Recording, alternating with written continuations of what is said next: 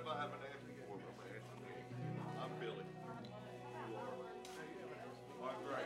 Well, I don't know if it's the first time. I don't know if it's the first time, second time.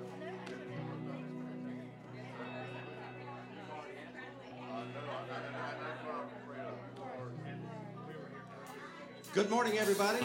Welcome to church. Would you join us as we worship this morning?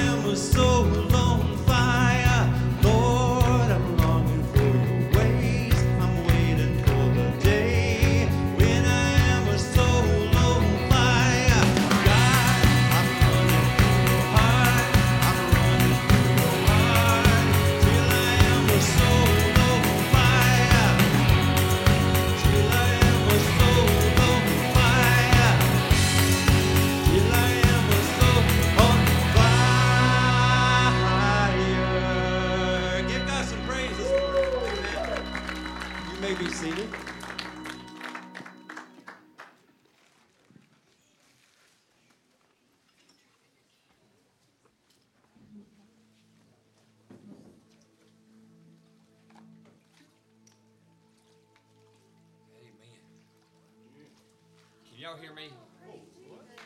Okay.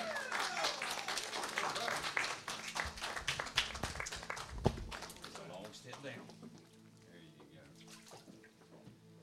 Ashley has, she's been trying to get baptized a while. You have to appreciate a mom and dad who take the biblical, not advice, but command to train up their child in the way that they should go, that when they're old they'll not depart from it. Making sure as best we can that they're ready. Amen? I got some good news. Ashley's getting baptized. Give God some praise this morning. He is worthy. He is worthy. I also want to share with you, we had the privilege last night. I truly don't know how many were here. I never did get them all stopped long enough to count them. But we had some of Joel's basketball players here for a movie last night, and I think that there was probably somewhere between 30 and 40. I'm sure there was at least 30, probably closer to 40. And 80 to 85% of them made a profession of faith last night. Give God some praise. And I think it's important that we recognize, hey, God's God. He can do what He wants to do, when He wants to do it, the way He wants to do it, and He don't need our permission or approval. Amen? Amen. But God seems to have chosen in this wonderful age of grace, the church age, that what He does in this world, in the lives of people, He does through His people. And for years, Joel has been pouring into these young people in these sports program, and Miss Sondra, and they have many parents and coaches that are committed to that program. So they've sown seed, and they've sown seed, and they've sown seed, and then you guys came together and you watered the seed, in allowing them to use our church van to run back and forth to practices and tournaments, and then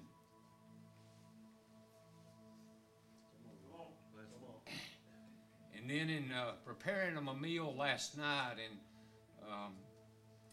sacrificing that they could come out here and enjoy a movie. And God used the seeds that Joel sowed and the water that you sprinkled on those seeds. And then God last night done what only God can do, and He gave the increase. Give Him some praise this morning. He is worthy. He's worthy. Are you sure you're ready to be baptized? Yes. You're positive? Yes. Ashley, do you believe that Jesus Christ is the Son of God? Yes. Do you believe that He came into this world, He lived a sinless life, and He died on the cross to pay for your sins? Yes. Do you believe that 3 days later He rose again and has given you everlasting life? Yes. And Ashley, I baptize you in the name of the Father, and of the Son, and of the Holy Spirit. I baptize you in the likeness of His death. You're now raised to walk in a newness of life.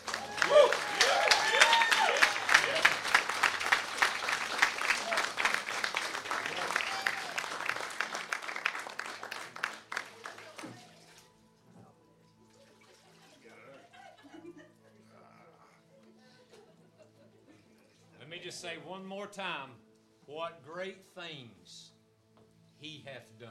Amen. Amen. Amen. Michael.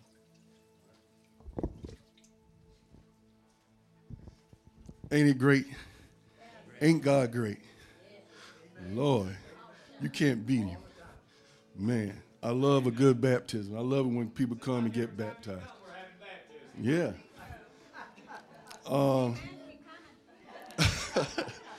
Okay, for those that are online that want to give, go to www.bridge.com and go to give. For those that are with us that's visiting, we have the little blue box here on the table and one out front there if you want to tithe and give a tithe and everything like that. And this is the time when we do our praise or prayer request or anything like that at this time. So I'm going to go ahead and start it off. Last Sunday, I think it was, or last Sunday or Wednesday, I mentioned a friend of mine named Charlie Ford or Anthony Ford that had a bleeding on the brain, and it was trying to see if he was going to make it or not make it. He didn't make it. And then my Uncle Cleve, which is out at Autumn Care, he didn't make it because he had low blood or something that he had loss of blood. So today is his funeral, so just pray for my family and the rest of my family, just to give them comfort and to look towards God for that which they need at this point in time. Anybody else have a, Charlie? Yeah, I had a childhood friend who died a couple of days ago. His name was Donald. If y'all would pray for him and his family, I'd appreciate it. Thank you. Hold on here. Let me get around here to David.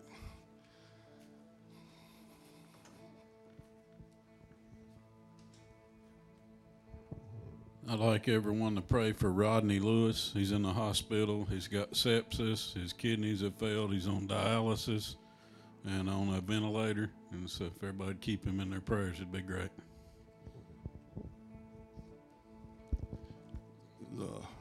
Bill, you had something?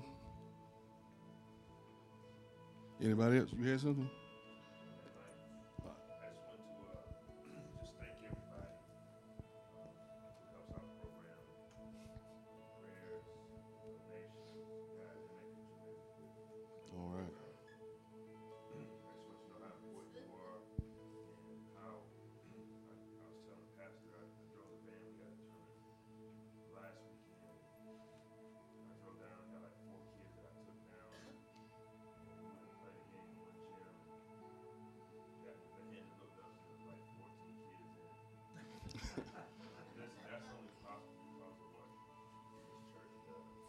Yes. The fact that you're supporting that, that's behind that. And listen, I know a lot of you interns still have this issue with sports on Sundays and things of that nature, and I get it.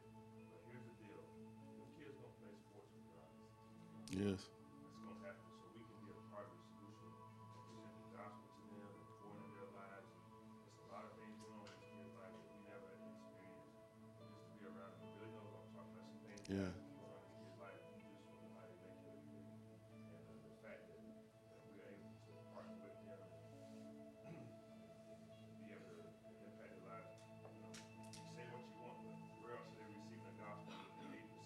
That's right. That's right.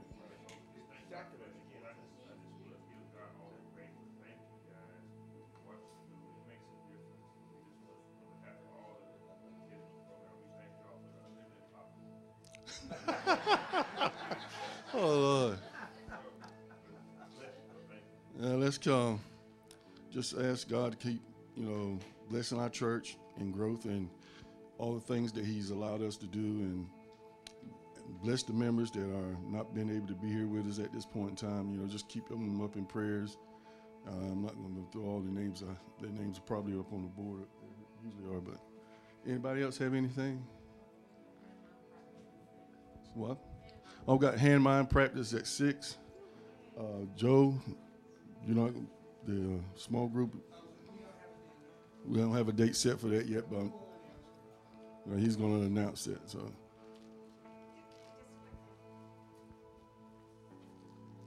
I shared a personal prayer request in Sunday school about protection for my daughters, or Dave and my daughters. And Satan wants to take down our children. And this also segues into how Joel is ministering.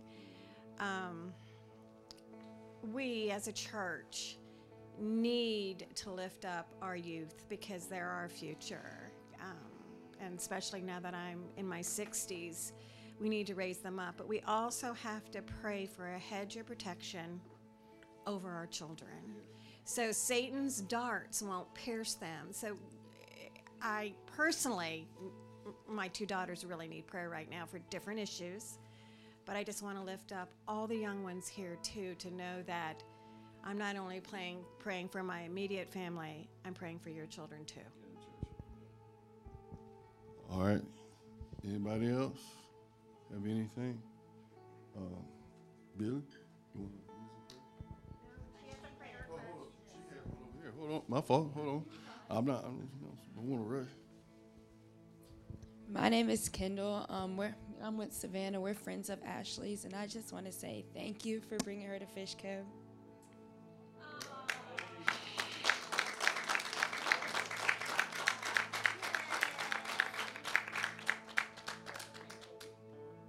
She has made a tremendous difference in my life, and I'm so thankful that she invited me and Savannah to watch her baptize. She has made a tremendous difference in this world, and I'm so thankful for that.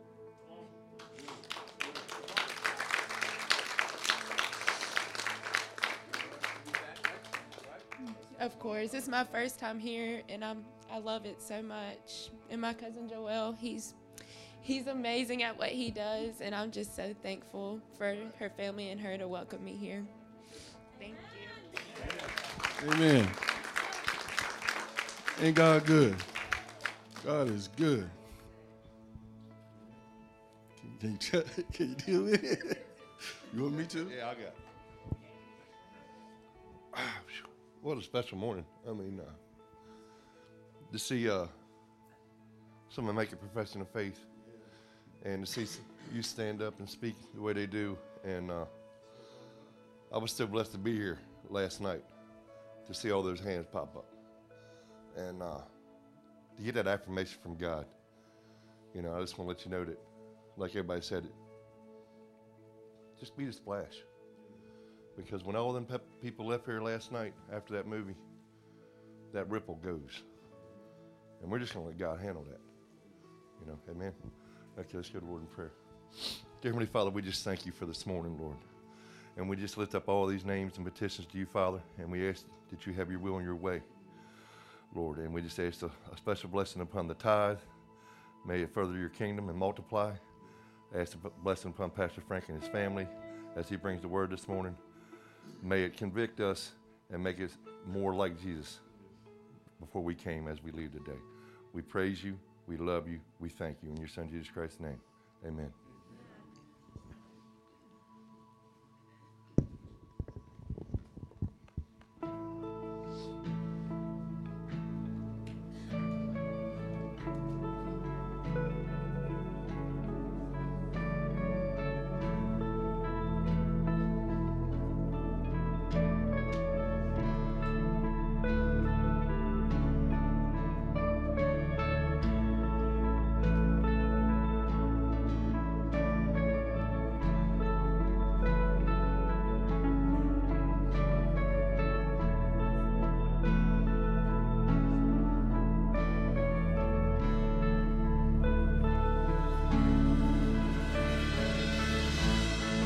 I've tried so hard to see it. Took me so long to believe it. You chose someone like me to carry your victory. Perfection could never earn it. You give what we don't deserve, and you take the broken things, raise them for glory. You are my champion. Giants don't win, you stand undefeated. Every battle you've won. I am who you say I am. You crown me with confidence. I'm seated in the heavenly place, undefeated, with the one who has conquered it all.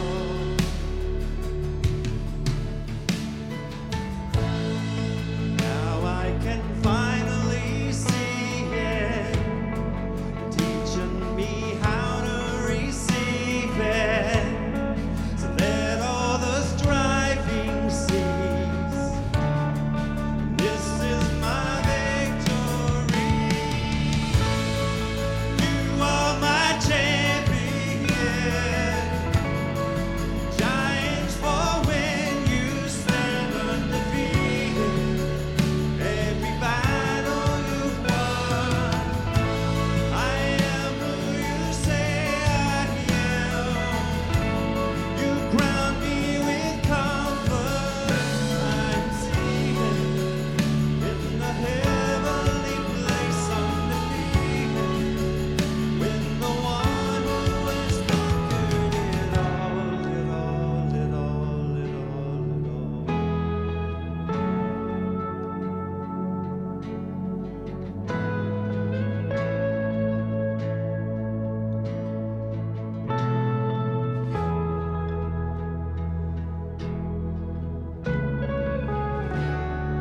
When I lift my voice and shout, every wall comes crashing down. I have the authority.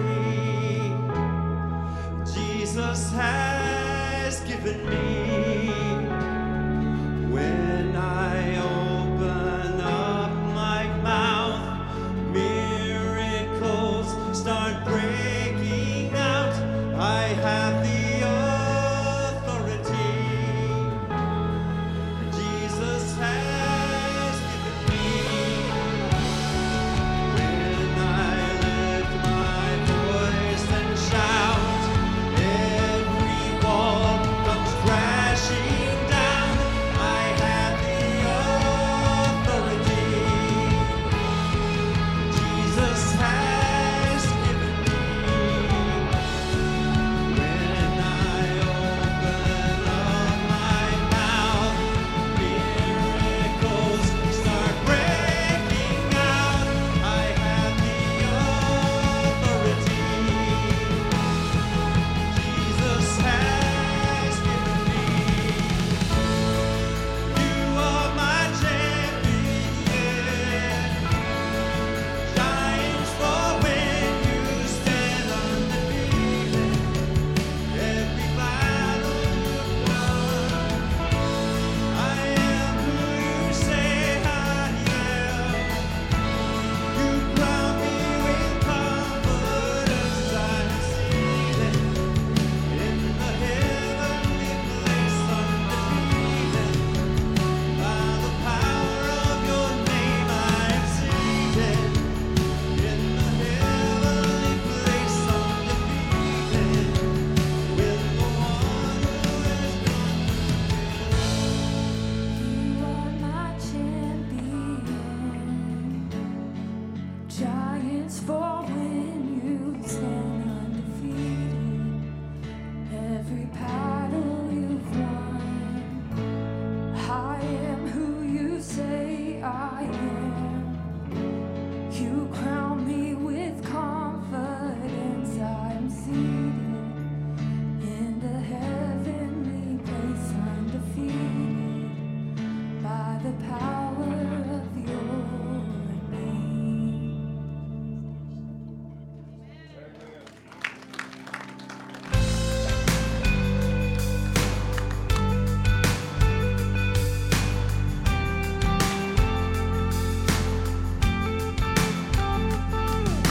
Sometimes on this journey, I get lost in my mistakes.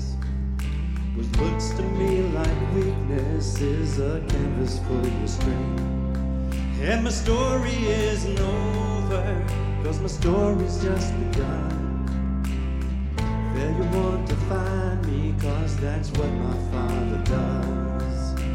Failure want to find me, 'cause that's what my Father does. Ooh, lay your burdens down. Ooh, in your Father's house. Check your shame at the door, 'cause it ain't welcome anymore. Ooh, in your Father's house, yeah.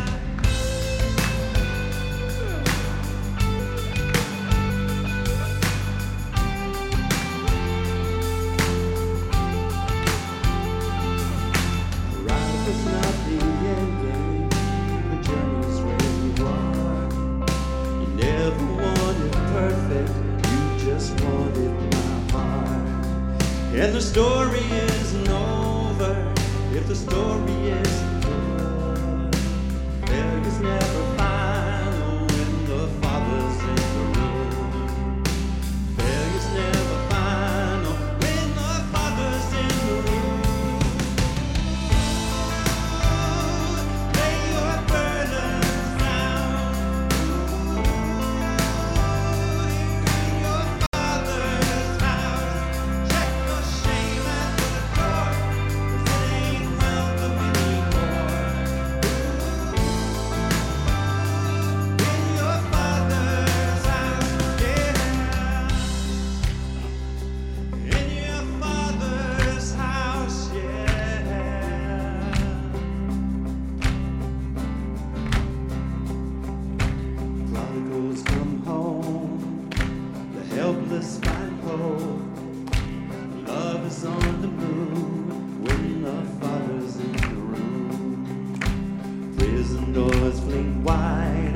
the dead come to life.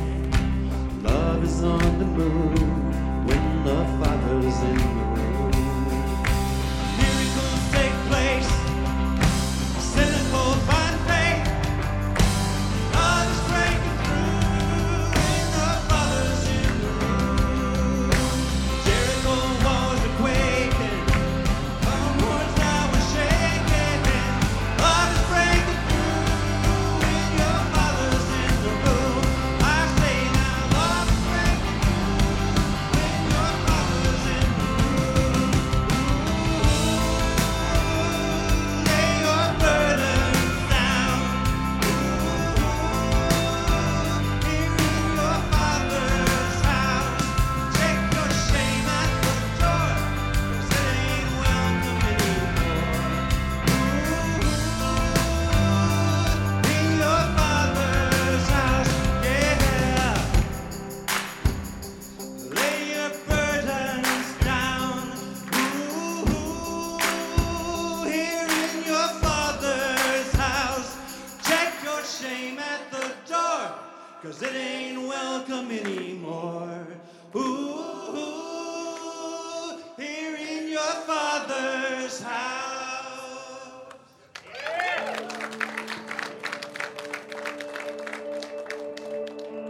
You were the Word at the beginning, one with God, the Lord Most High. Your hidden glory in creation, now revealed in you are Christ. What a beautiful name it is. What a beautiful name it is. The name of Jesus Christ, my King. What a beautiful name it is. Nothing compares to this. What a beautiful name it is. The name of Jesus.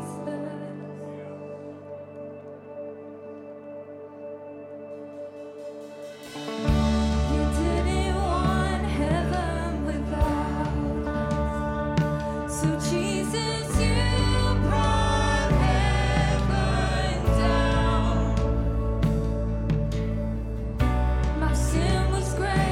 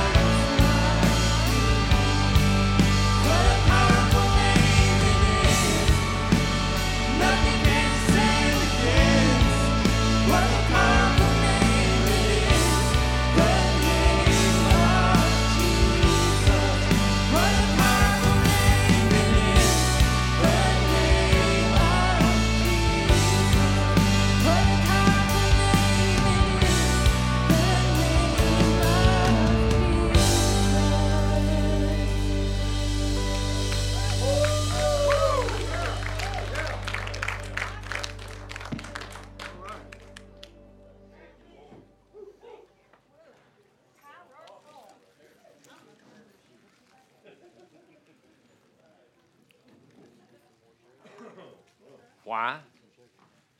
Because God hath given him a name above every name, of things in heaven and things in earth and things under the earth, that at the name of Jesus every knee shall bow and every tongue confess that he is Lord, to the glory of God the Father. There's much to be said about a name when it's his name.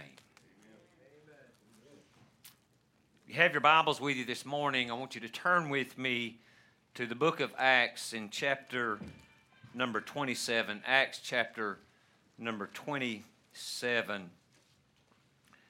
I just got to confess to you this morning, I'm overwhelmed. I don't know whether to call it overwhelmed or overshadowed, maybe overfilled. But to witness the goodness, the grace, the loving kindness of God in someone making a public profession of faith in the finished work of Christ overwhelms me.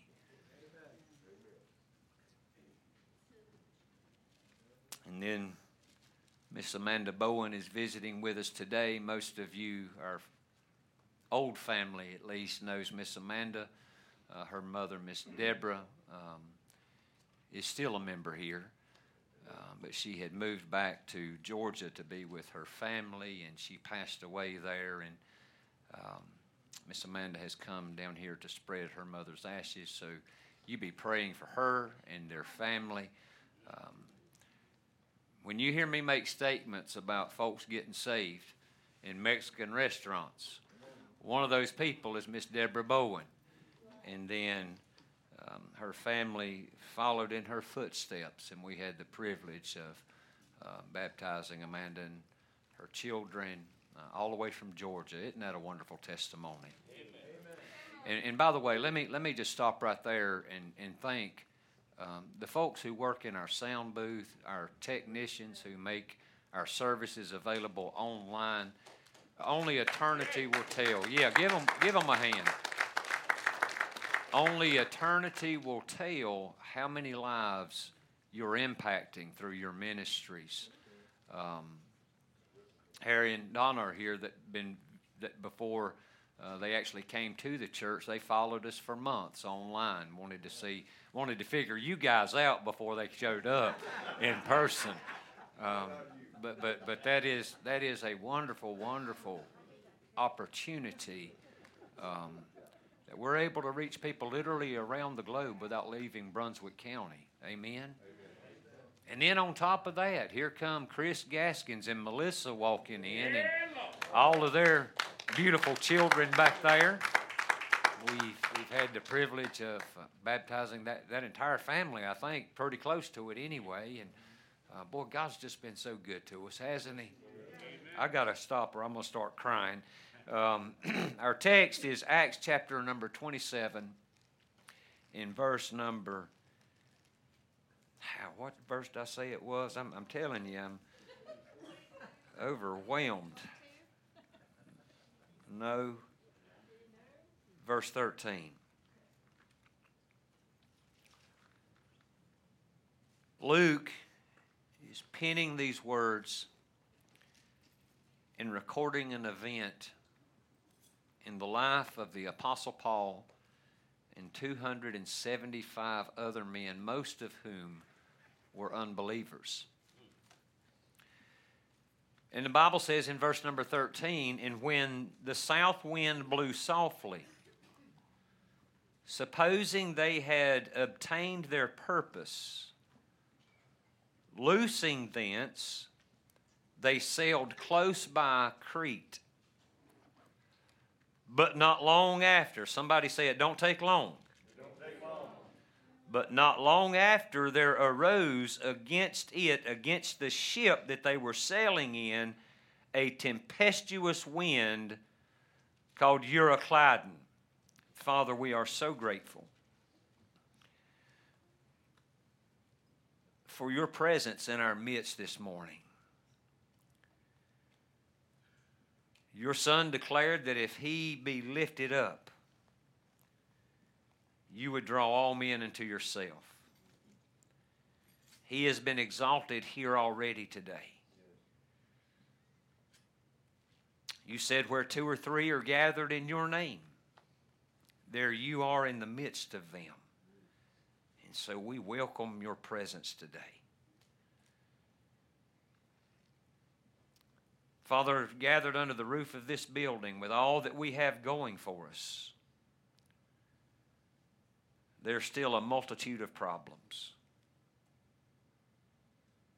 because we're real people living in a real world with real problems. And so, God, I pray that this morning, while I don't know what others are going through, I know you do. And there is not one struggle, one storm, one soul in this building that you're not aware of and concerned about. And so, God, I pray that for the next few moments that you speak to us individually and personally. Amen. God, that this would not just be some corporate message,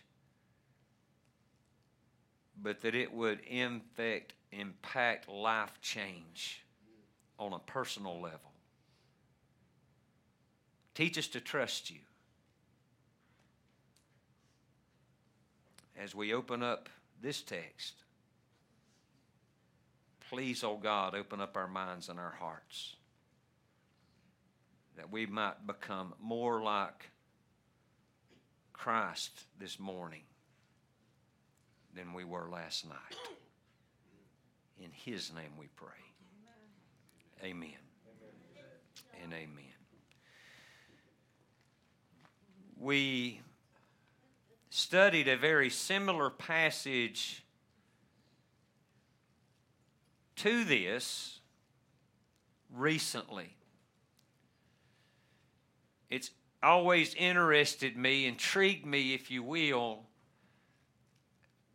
at the amount of Scripture God gives to problems, that He gives to storms. We studied the text where Jesus sent His disciples on ahead of Him across the Sea of Galilee, and they encountered a storm. This morning, it's not Peter, it's Paul. One of the godliest men in all of the New Testament. Certainly one of the most powerful preachers, Bible teachers that we have in Scripture. In fact, you would not have 2/3 of the New Testament that you're holding in your phone or in your Bible in front of you this morning if it weren't for this man named the Apostle Paul. Amen. And I think that it's important that we point that out because sometimes we need reminded that storms are a part of life. Not only for lost people, but for saved people as well. Not only for those of secular society, but those that gather in the sanctuary on Sunday mornings will inevitably encounter storms. Now, we certainly do not have time to exhaust this entire narrative because it's 44 verses long, and y'all know I can stick on one verse for a while. So that's why I've only read 2 of them. And I've only got a couple of things to point out from this text. But before you get too happy, I got a lot to say about each thing I want to point out. I'd be willing to say that there are some folks sitting here this morning folks joining with us online today, and we want to welcome you, that if you were honest with yourself and with God, you found yourself overwhelmed as of late as well. And it may not be a revival kind of overwhelming, but more, you've got bigger problems than you can manage. Struggles have overwhelmed you. I don't think that we can navigate the storms that life throws our way without first we're able to identify why it is at least some of them happen. Now, this isn't an exhaustive list, but I want you to know that some storms are unavoidable, but some of them are avoidable. And in order for you to navigate the storms of life, you've got to understand something about what causes those storms. Now, I could spend the entirety of our time together just speaking on the reasons of storms, but I want to point out 7 just very quickly. If you're taking notes, keep up fast because we've got a lot to cover. First, I think that it's revealed in the text that some storms are just situational. The Bible says in verse number 9 of chapter 27, now when much time was spent and when sailing was now dangerous because the fast was now already past. So Luke records there's a reason for this storm beyond causation of anybody on the ship. It was a storm because it was storm season. Those of us who live here permanently on the coast are familiar with seasons of storm. We call it hurricane season here. And so we need to understand first and foremost that some storms that you encounter in life are through no fault of your own. You need not blame family members. And don't dare point your finger at God, because God does not cause everything that happens on this planet. Let me say it this way. Storms are just a natural part of life. It's part of living in a fallen, imperfect world. You're going to encounter storms. It's been said that you are either in the middle of a storm, coming out of a storm, or there is a storm hanging on your horizon. It's just a reality of life.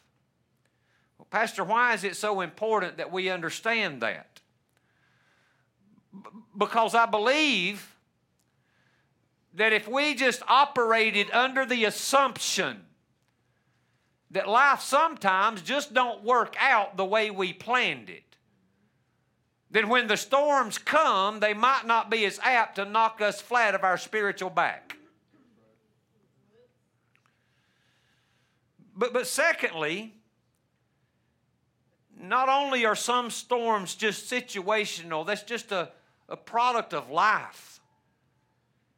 Some storms are developmental. What I mean is God sometimes does cause storms to come up in your life, not to destroy you, but to develop you. That was the case when we studied Peter and the disciples being sent across the Sea of Galilee. Jesus went up into the mountain to pray. I hope you're on the same page as I am, and we're in agreement that Jesus is God. And as God, He knows everything. Has it ever occurred to you nothing's ever occurred to him? He knew full well the disciples were going to encounter a storm on the Sea of Galilee. But he sent them anyway. I've even wondered, since we're not told, what it was he was praying for while he was on the mountain, if maybe he was asking the Heavenly Father to stir up a storm in the life of his followers. Preacher, would God do that? Well, I can promise you one thing. He was not praying that the storm would not happen or it wouldn't have happened. You see, there's things that you need to know about God that you can only learn in the valleys of life. There's things that God can teach you in a storm that you're not ready to learn when the sun's shining. Sometimes God will allow you to go into a storm so that he can teach you something. Can I say this? If you're in a storm and God's allowing you to go through it, he has a purpose and a plan for it. And that purpose and that plan includes you coming out the other side better than you were when you went into it. Maybe rather than pray, God, remove all of our storms, we ought to pray he give us the good sense to learn what we need to know quickly and get on to the other side. I'm satisfied while we do pray for God to remove negative situations and circumstances, we waste a lot of time praying and asking God to remove certain situations that he's created to develop and make us stronger. Do you understand Peter would have never learned to walk on water if God hadn't stirred up a storm? The disciples learned to trust him in that boat like they would have never learned to trust him laying on the beach. Some storms are necessary to teach you things about God and yourself that you can't learn when the birds are singing and the sun's shining. Thirdly, some storms are created by God, but they're not for your development, they're for your discipline. We see this in the Old Testament and the New Testament as well. If you'll remember, God in the Old Testament called a man named Noah to go to Nineveh and preach a one-sentence sermon. Boy, don't y'all wish God would give me that kind.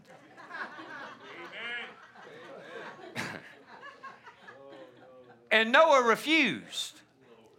Rather than go to Nineveh, Jonah jumped on a boat to Tarshish. Hey, let me stop and just make a statement right here. When God tells you to do something and you don't do it, it's just as much of disobedience as when God tells you not to do something and you do it anyway. And so God stirred up a storm in Jonah's life to discipline him, to correct him. Maybe you're here this morning and you're going through a storm and you've not been able to figure out why you're going through what you're going through. Could it be that God's told you to do something and you're dragging your feet? Could it be God has revealed his purpose and his plan, but you've chosen your own path? You need not expect God to remove a storm that He sent to chastise you with until you repent of whatever it is that He's commanded you to do that you're not doing. Some storms God creates to discipline His children.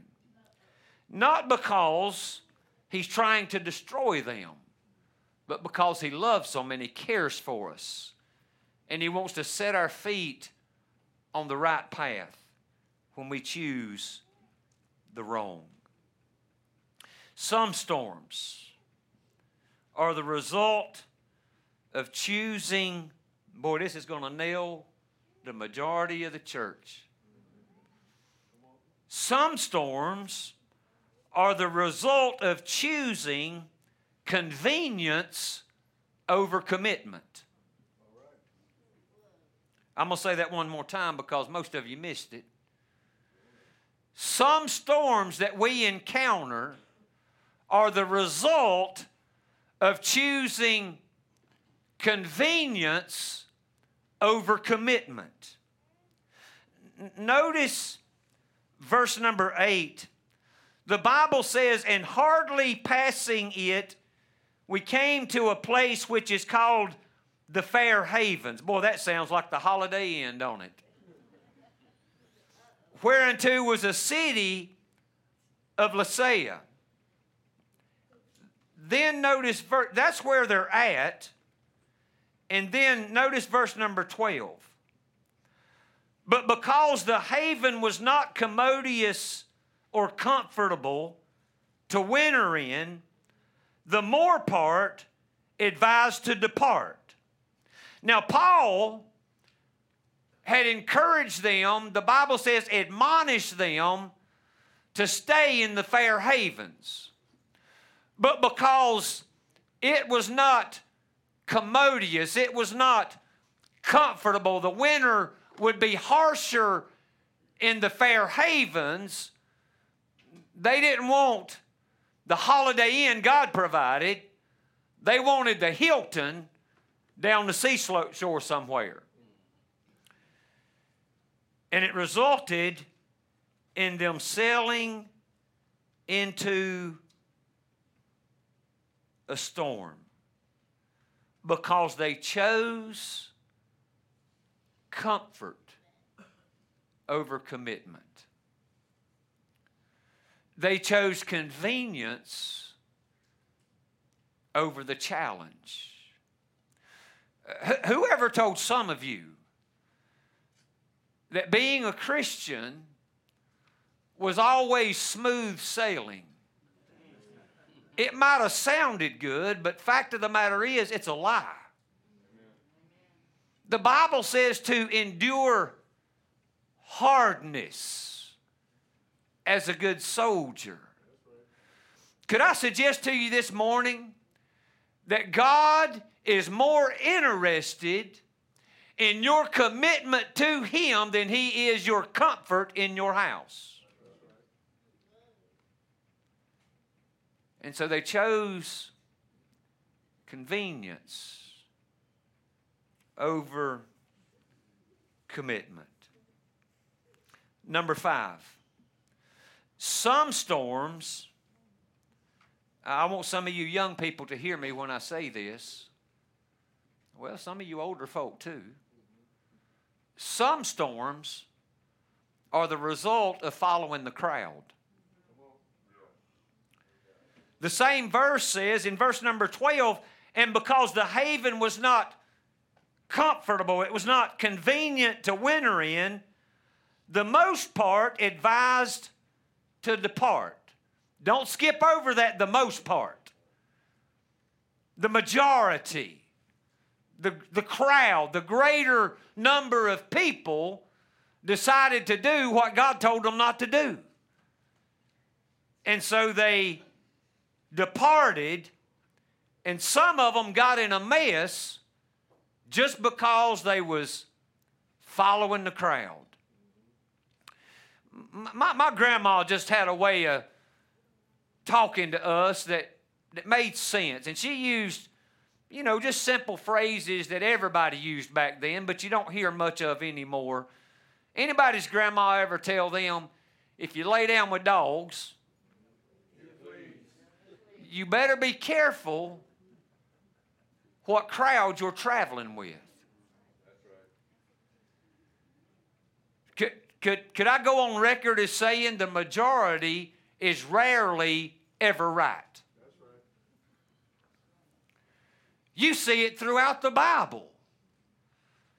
When God brought the children of Israel to the borders of the promised land, Joshua sent 12 spies over in to spy out the land of Canaan to see if it was everything God said it would be.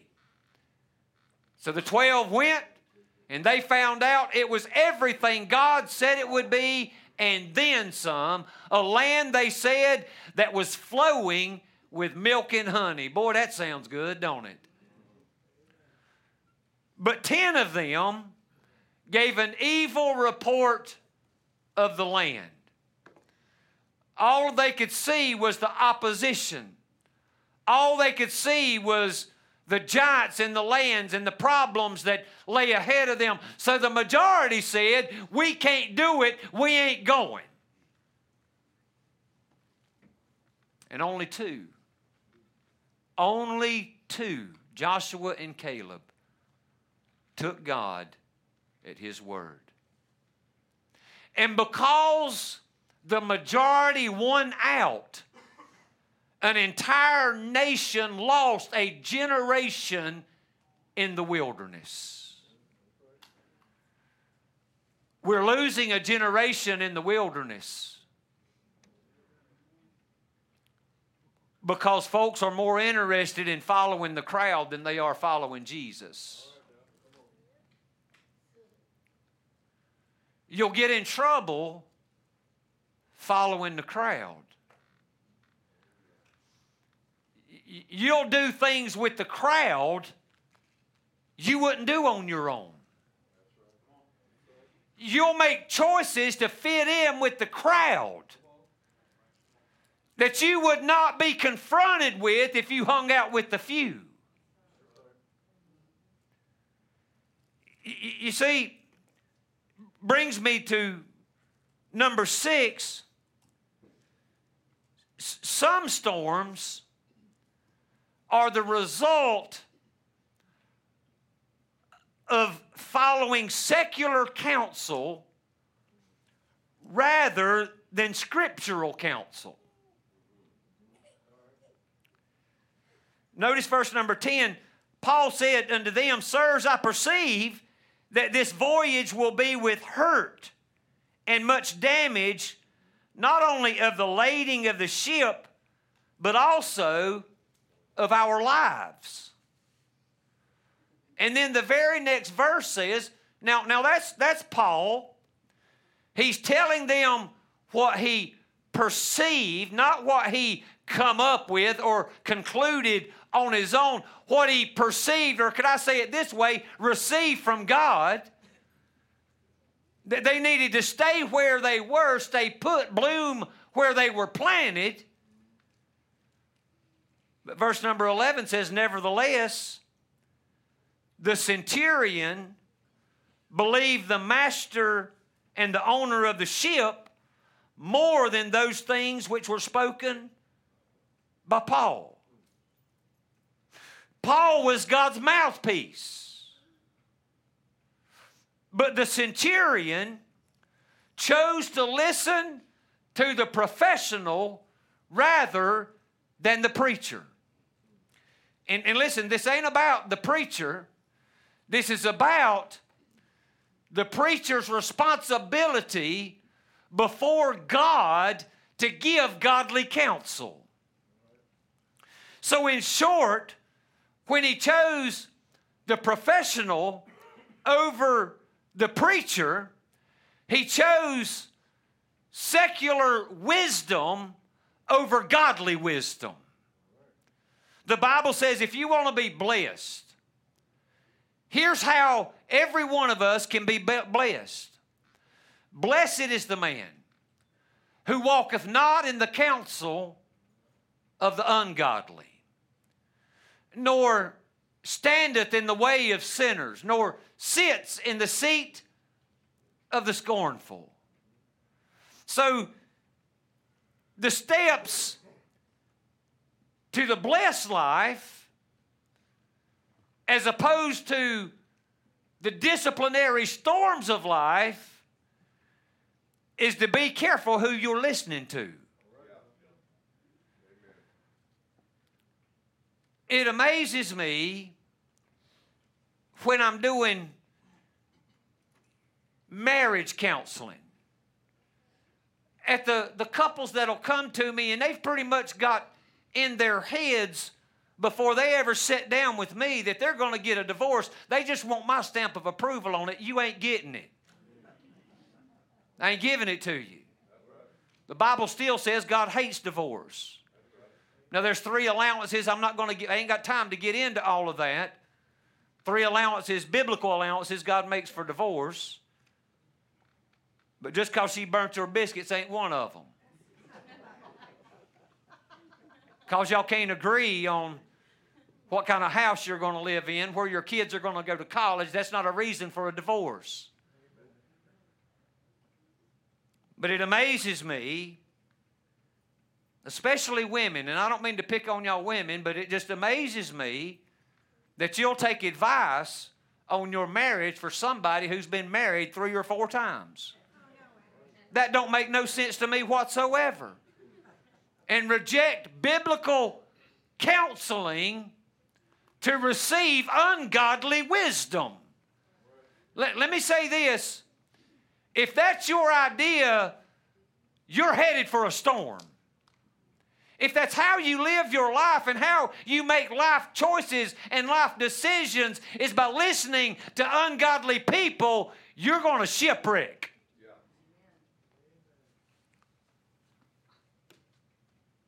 And yet our churches, at this very moment, are filled with people listening to worldly wisdom rather than scriptural wisdom.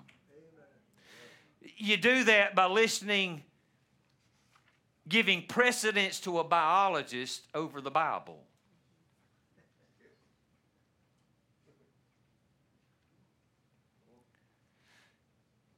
When scientists speak louder to you than Scripture, when you're more impressed with what a doctrine says than what a doctor says than what doctrine clearly teaches. When you choose worldly wisdom over the Word of God, you're headed for a shipwreck. And so, number 7, another reason for storms. Some storms are the result of social interactions or implications. You see, Paul's caught up in this mess, and he didn't choose to be in this mess. The people that surrounded him made this choice. Paul was in chains and had no choice but to go alone. Let me see if I can make it a little more clear. You're headed for a shipwreck when all you hang around is stupid people. Hey, listen, I'm not trying to be mean-spirited here. I'm being honest. Don't hang out with dummies if you don't want your boat to sink.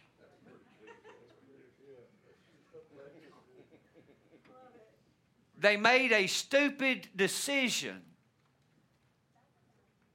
Failure to reason and logic and think through the situation. They just made choices based on what felt good, smelt good, tasted good, and looked good. And you see, that's the way with secular humanism. Making choices based on how you feel rather than using your head for what God gave it to you for.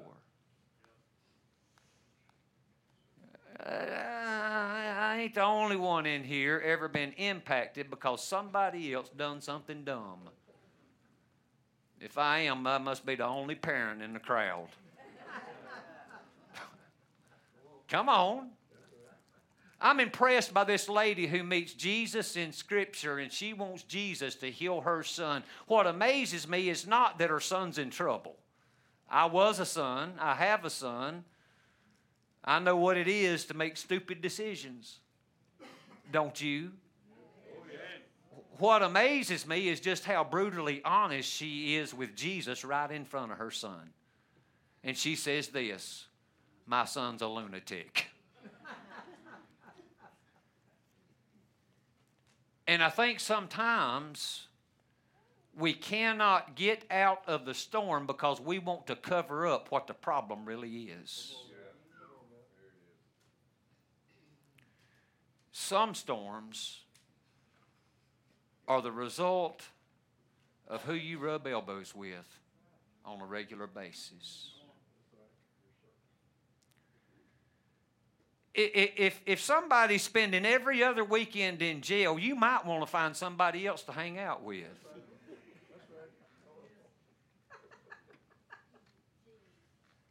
Hey, if your friend has OD'd 3 times, don't stop loving him or her, but you might want to find you some more friends.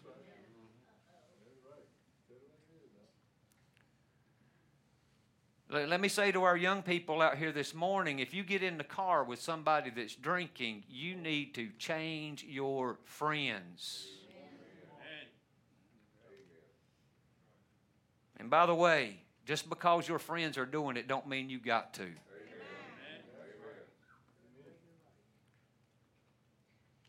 It was because of these 7 reasons that we see, I believe, clearly in Scripture and immediately in this text that the Bible says in verse number 14, but not long after, there arose against it a tempestuous wind called Euroclydon.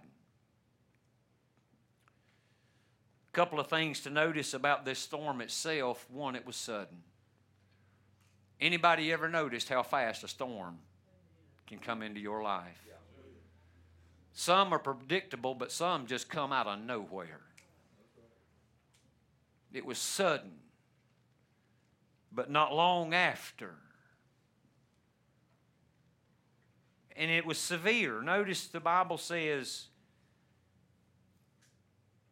there arose against it a tempestuous wind called Euroclydon. The word tempestuous carries the idea of tumultuous, turbulent, forceful. I'm not positive, but I think this may be the only storm that's named in the Bible, at least in the New Testament. Euroclydon. Memorable because of the severity of it.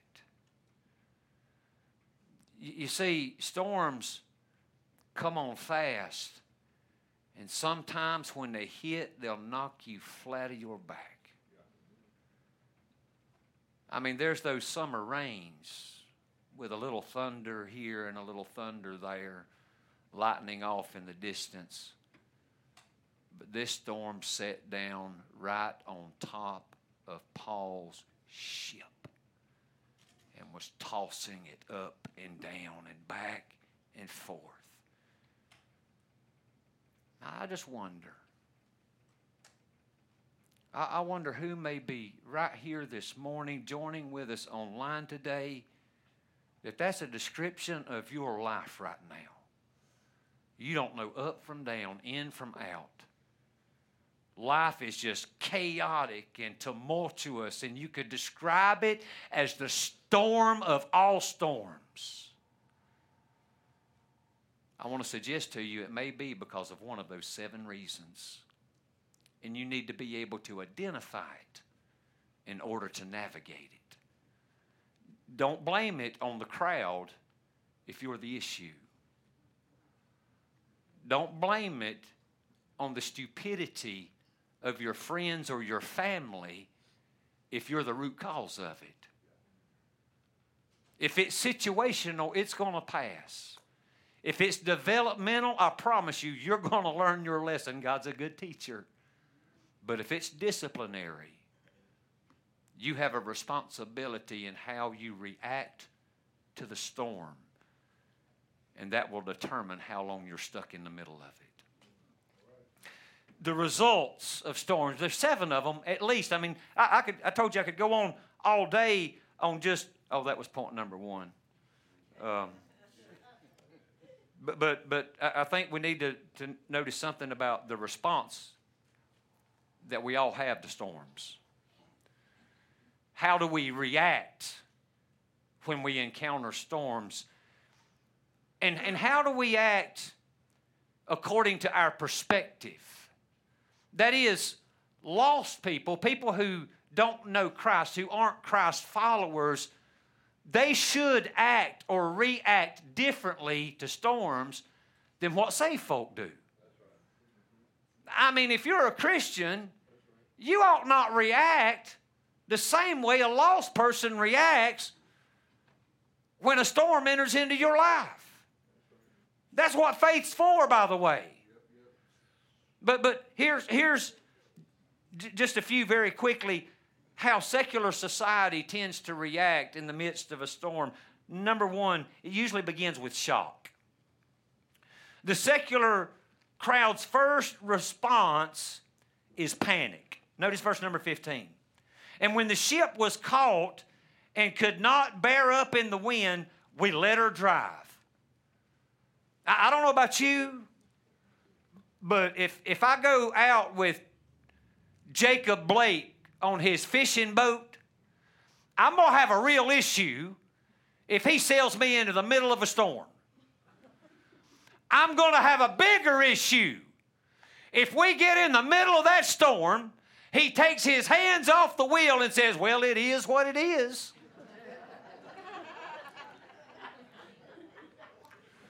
That's what they done.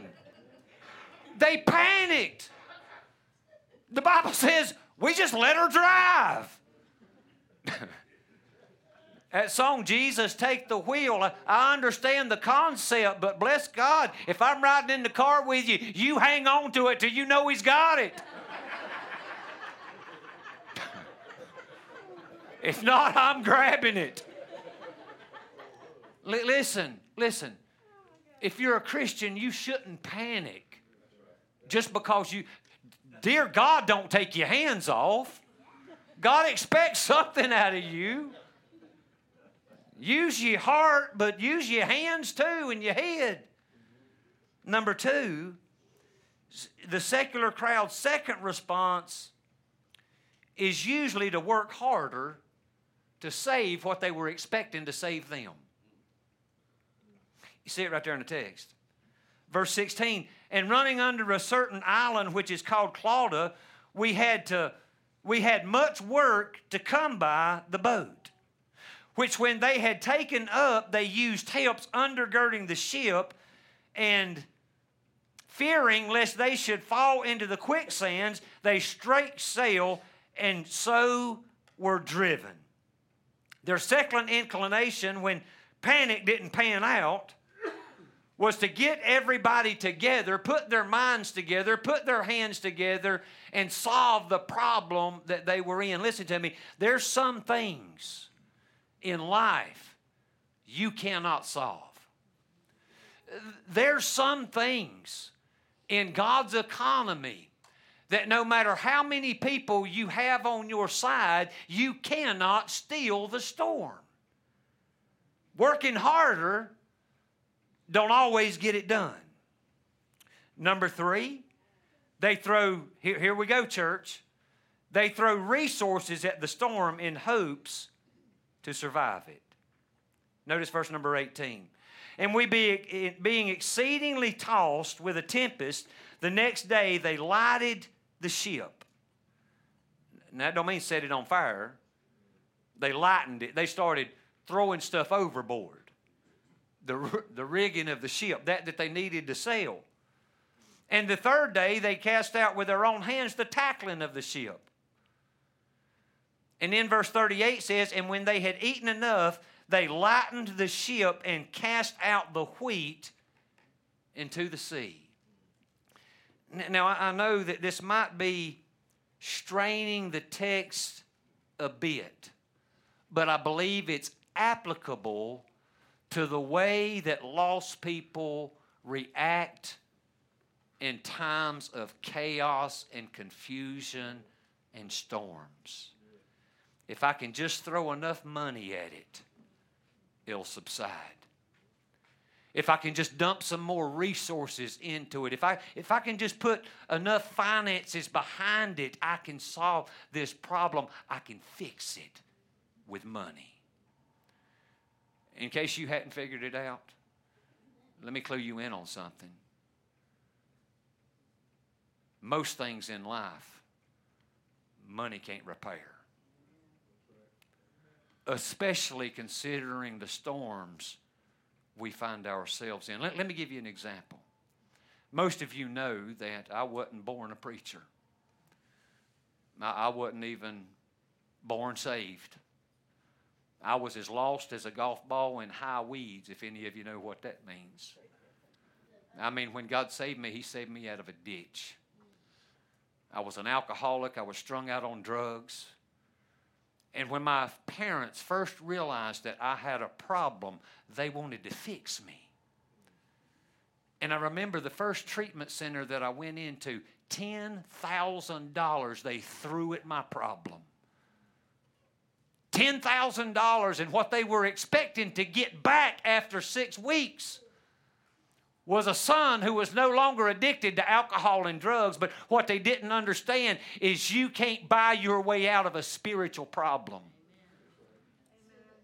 What they got back was a 16-year-old kid with excuse and reasons that I had to justify my addiction.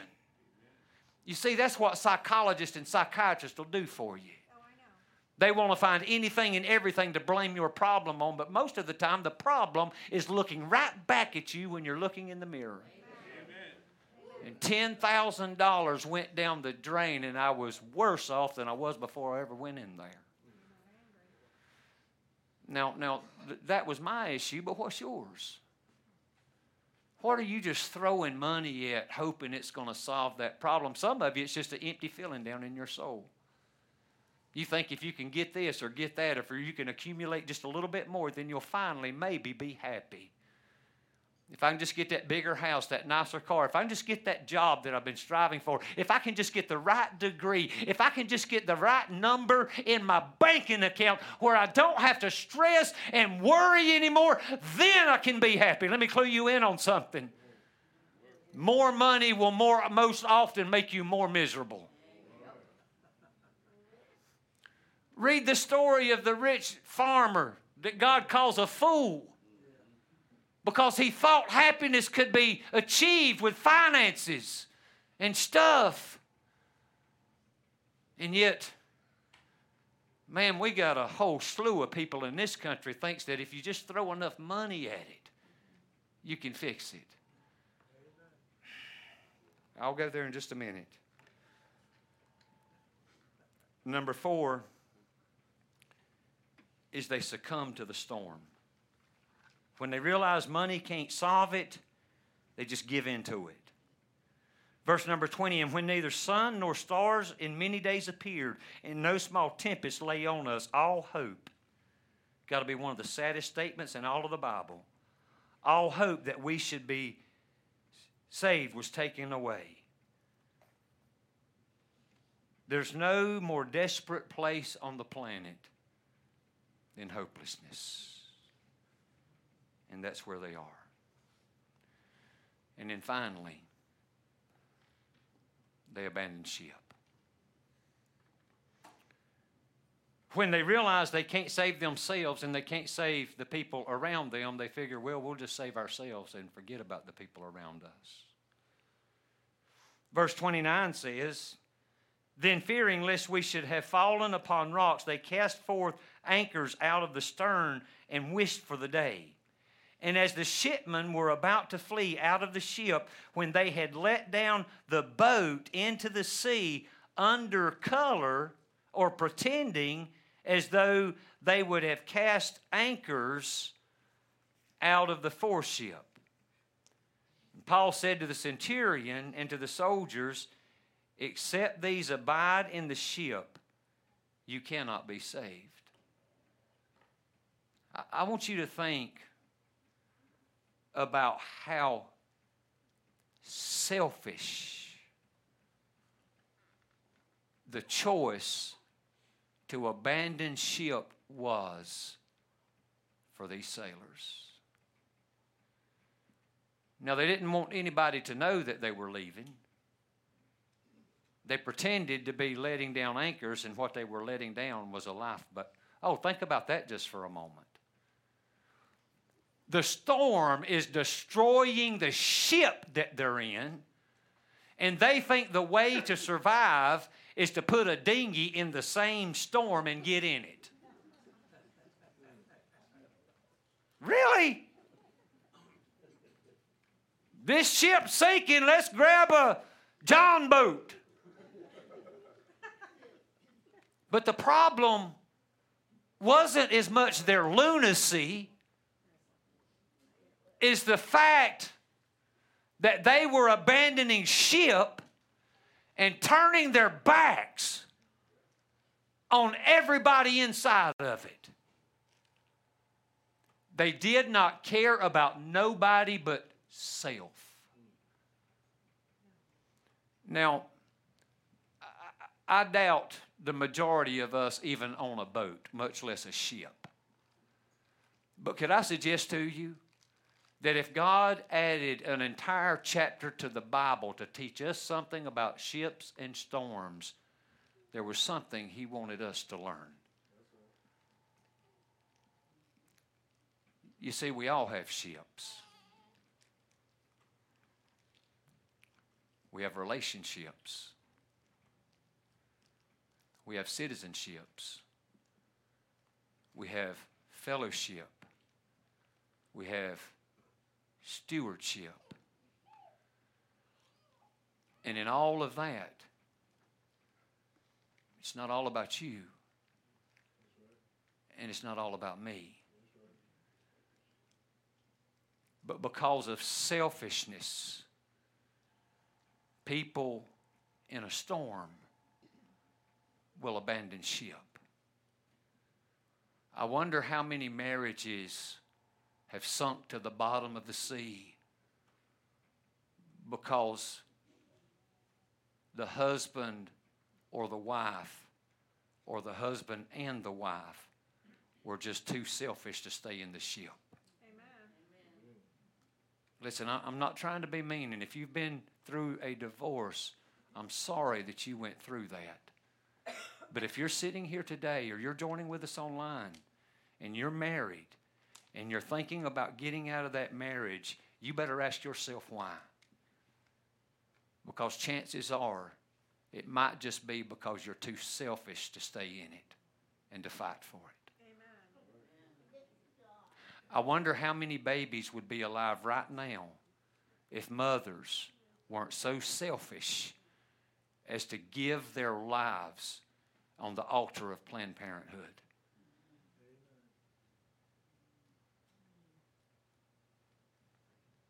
This church is a fellowship. We're a fellowship of believers all across this country. I just read an article just yesterday where a church that was running 300 pre-COVID is now down to 100. Let me tell you what's happening right there. And you can get mad at me, you can huff, you can puff, you can turn red in the face. I'm going to say it because I mean it and it's the truth. A lot of it is because of selfishness. People care more about themselves than they do those in the ship.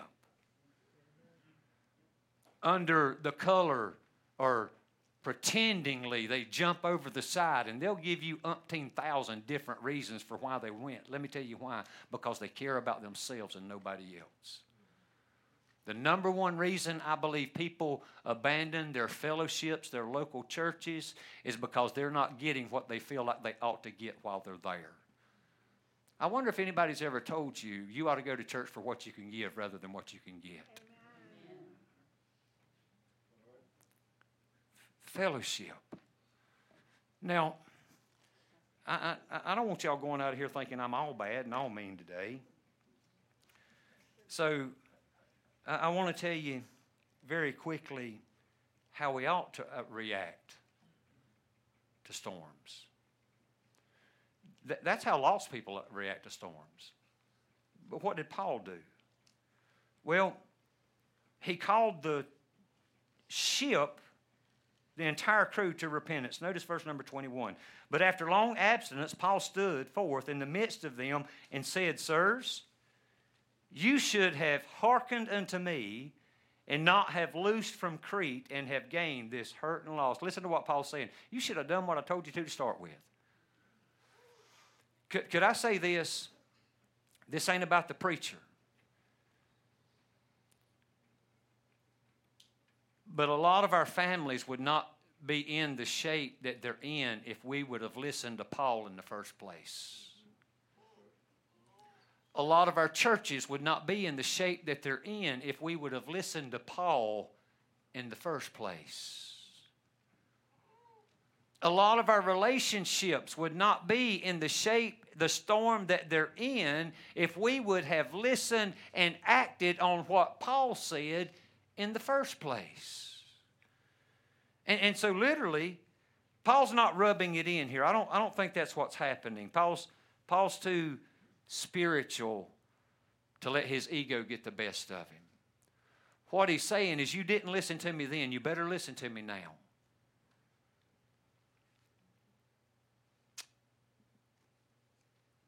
You got to first listen to not only Paul, but listen to the Bible. Secondly, just choose in the middle of your storm that regardless of what it looks like, regardless of what anybody says, regardless of what the professionals are doing, or even your pastor, you're going to believe God. Paul says in verse number 22, and now I exhort you to be of good cheer, for there shall be no loss of any man's life among you, but of the ship. Ship's going down. Should have listened to me before. It's going down, but you don't have to die. Saying, fear not, Paul, for thou must be brought before Caesar. And lo, God hath given them all that sail with thee. Where, sirs, here it is, be of good cheer, because I believe God. Paul says, hey, this thing's going to work out. Because God made me a promise I was going to Rome. God made me a promise I would appear before Caesar, and I believe God. Furthermore, God said, you're going with me, you're going to make it as well. Hey, can I say this? Hang on, you're going to make it. You're going to get there. Stay in the ship, no matter how broken it is, because you can make it even on broken pieces. Notice 46. And the rest, some on boards, and some on broken pieces of the ship. And so it came to pass that they escaped all safe to land. Some on boards, some on broken pieces of the ship, but nevertheless, all of them made it safe to land. This may just be for me and nobody else in here this morning. But I wonder, maybe if there's one or two of you that have had to come to God with nothing but broken pieces.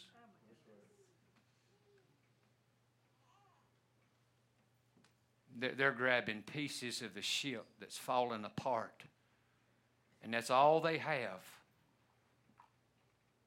to come safely to the shore. But what they found was all that they had was everything that they needed. And you see, if we could take this away from this message this morning, I would want it to be this. You don't need to dress yourself up to come to God. God would rather you come with all of your broken pieces than to pretend to be something that you're not. And you see, when I got saved, guys, listen, when I got saved, I had nothing to bring to God but a broken mess. Broken, shattered pieces. And you might have come different than I did. But the fact of the matter is you brought a lot of baggage with you too. Now here's the problem. This, for us believers, is somehow we assume that when we get saved, we don't have any more storms. That our stuff don't get broke up, jacked up, and messed up anymore. And we start wearing these masks to church on Sunday morning and pretending everything's all right. But down on the inside is broken. And God says, stop right there. Stop. Stop. Everybody look at me. Don't be looking around. Everybody look at me. Stop right there. Don't leave here and go home and try to fix it. You tried that yesterday, and last week, and last month, and last year, and if you could fix it, it would already be fixed. What I want to challenge you to do today is bring all of that broken, mangled up mess and bring it safely to the shore. Amen. Lay it at the feet of Jesus. He's more impressed by your humility than he is the mask that we wear to church on Sunday mornings. We stand to our feet, our heads are bowed, and our eyes are closed. I want to ask you that nobody be looking around the room this morning. Vision is on their way to the platform. But I just wonder, in a crowd this size, our heads are bowed and our eyes are closed. We're not here to embarrass anyone or put anybody on the spot. But I just wonder, in a crowd this size, how many people would be honest enough just to confess and admit, just acknowledge by raising up your hand this morning that, Pastor, I'm in a storm. I'm in a mess. God bless you.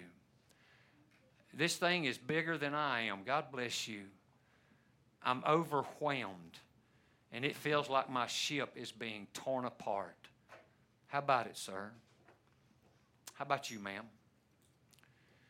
Now, here's the thing. Whether you're in this room this morning or you're joining with us online today, I want you to know that the first step in getting out of the storm is that if you have never been saved, today make the greatest decision that you have ever made and give all of that brokenness over to Jesus. Pastor, how can I be saved? It's really simple. The Bible says that if thou shalt confess with thy mouth the Lord Jesus, if you believe in your heart that God has raised him from the dead, you shall be saved. Quite simply, it means this. You believe that Jesus is God's Son, that he came into this world, lived a sinless life, and yet died on the cross to pay the debt that you owe to God for the sins that you have committed. It's a done deal. It's paid for. It was accomplished 2,000 years ago when Jesus hung on the cross. If you can believe that, and believe that he was buried, and 3 days later he rose again, the Bible says, you shall be saved. Romans 10:13, whosoever shall call on the name of the Lord shall be saved. I want to encourage you this morning. Pastor Joel's going to be with me. Billy will be here with us in the altar. If you've never been saved this morning, I want you to just come take myself or Joel or Billy by the hand. You guys come on down. And just say, listen, I want to be saved today. We'll take the Bible and show you how to know when you leave here that you're going to be safe on the other side.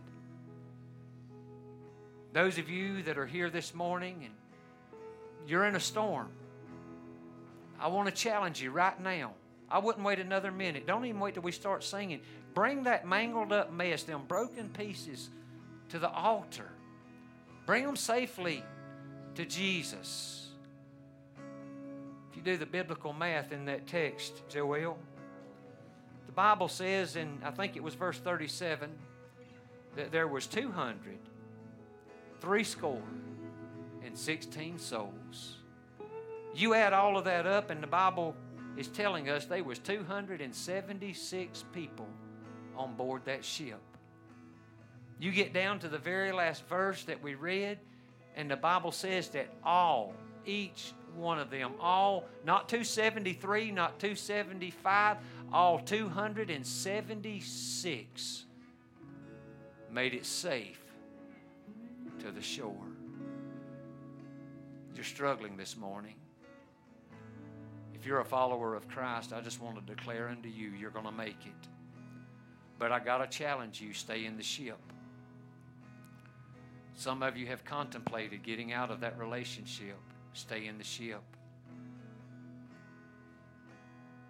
Some have contemplated throwing in the towel and giving up on God. Stay in the ship. Some have contemplated abandoning the fellowship, getting out of the church. You won't survive in the storm. Stay in the ship. Father, this service has been yours since the very first note was played. You were with us in baptism. Lord, I believe that your presence was abiding during this message.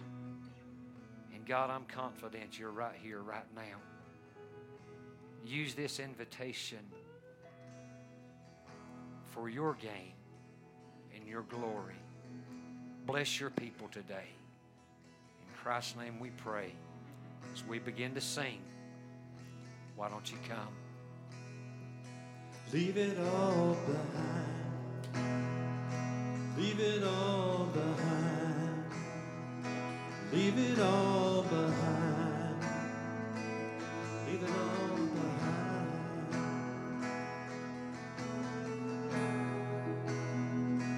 Well, I have what you need, but you keep on searching. I've done all the work.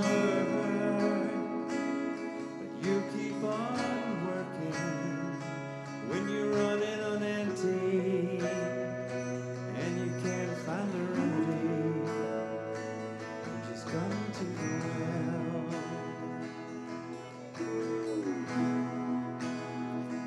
You can spend your whole life chasing what's missing, but that empty inside, it just ain't gonna listen when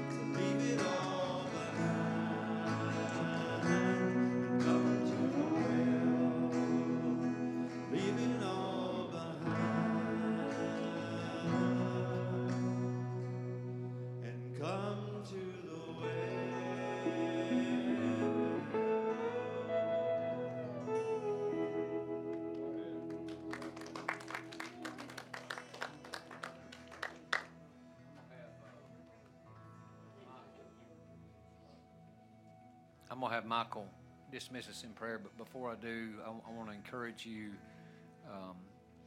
in the weeks and months to come to remember, especially in your prayer, put them at the top of your prayer list. Ashley, Lederer, and all of these young people that have made professions of faith in Joel's basketball program. It's a challenging time, especially for young people, to make a bold stand for Christ. And so I want you to join us in praying with them. Michael, will you dismiss us, please?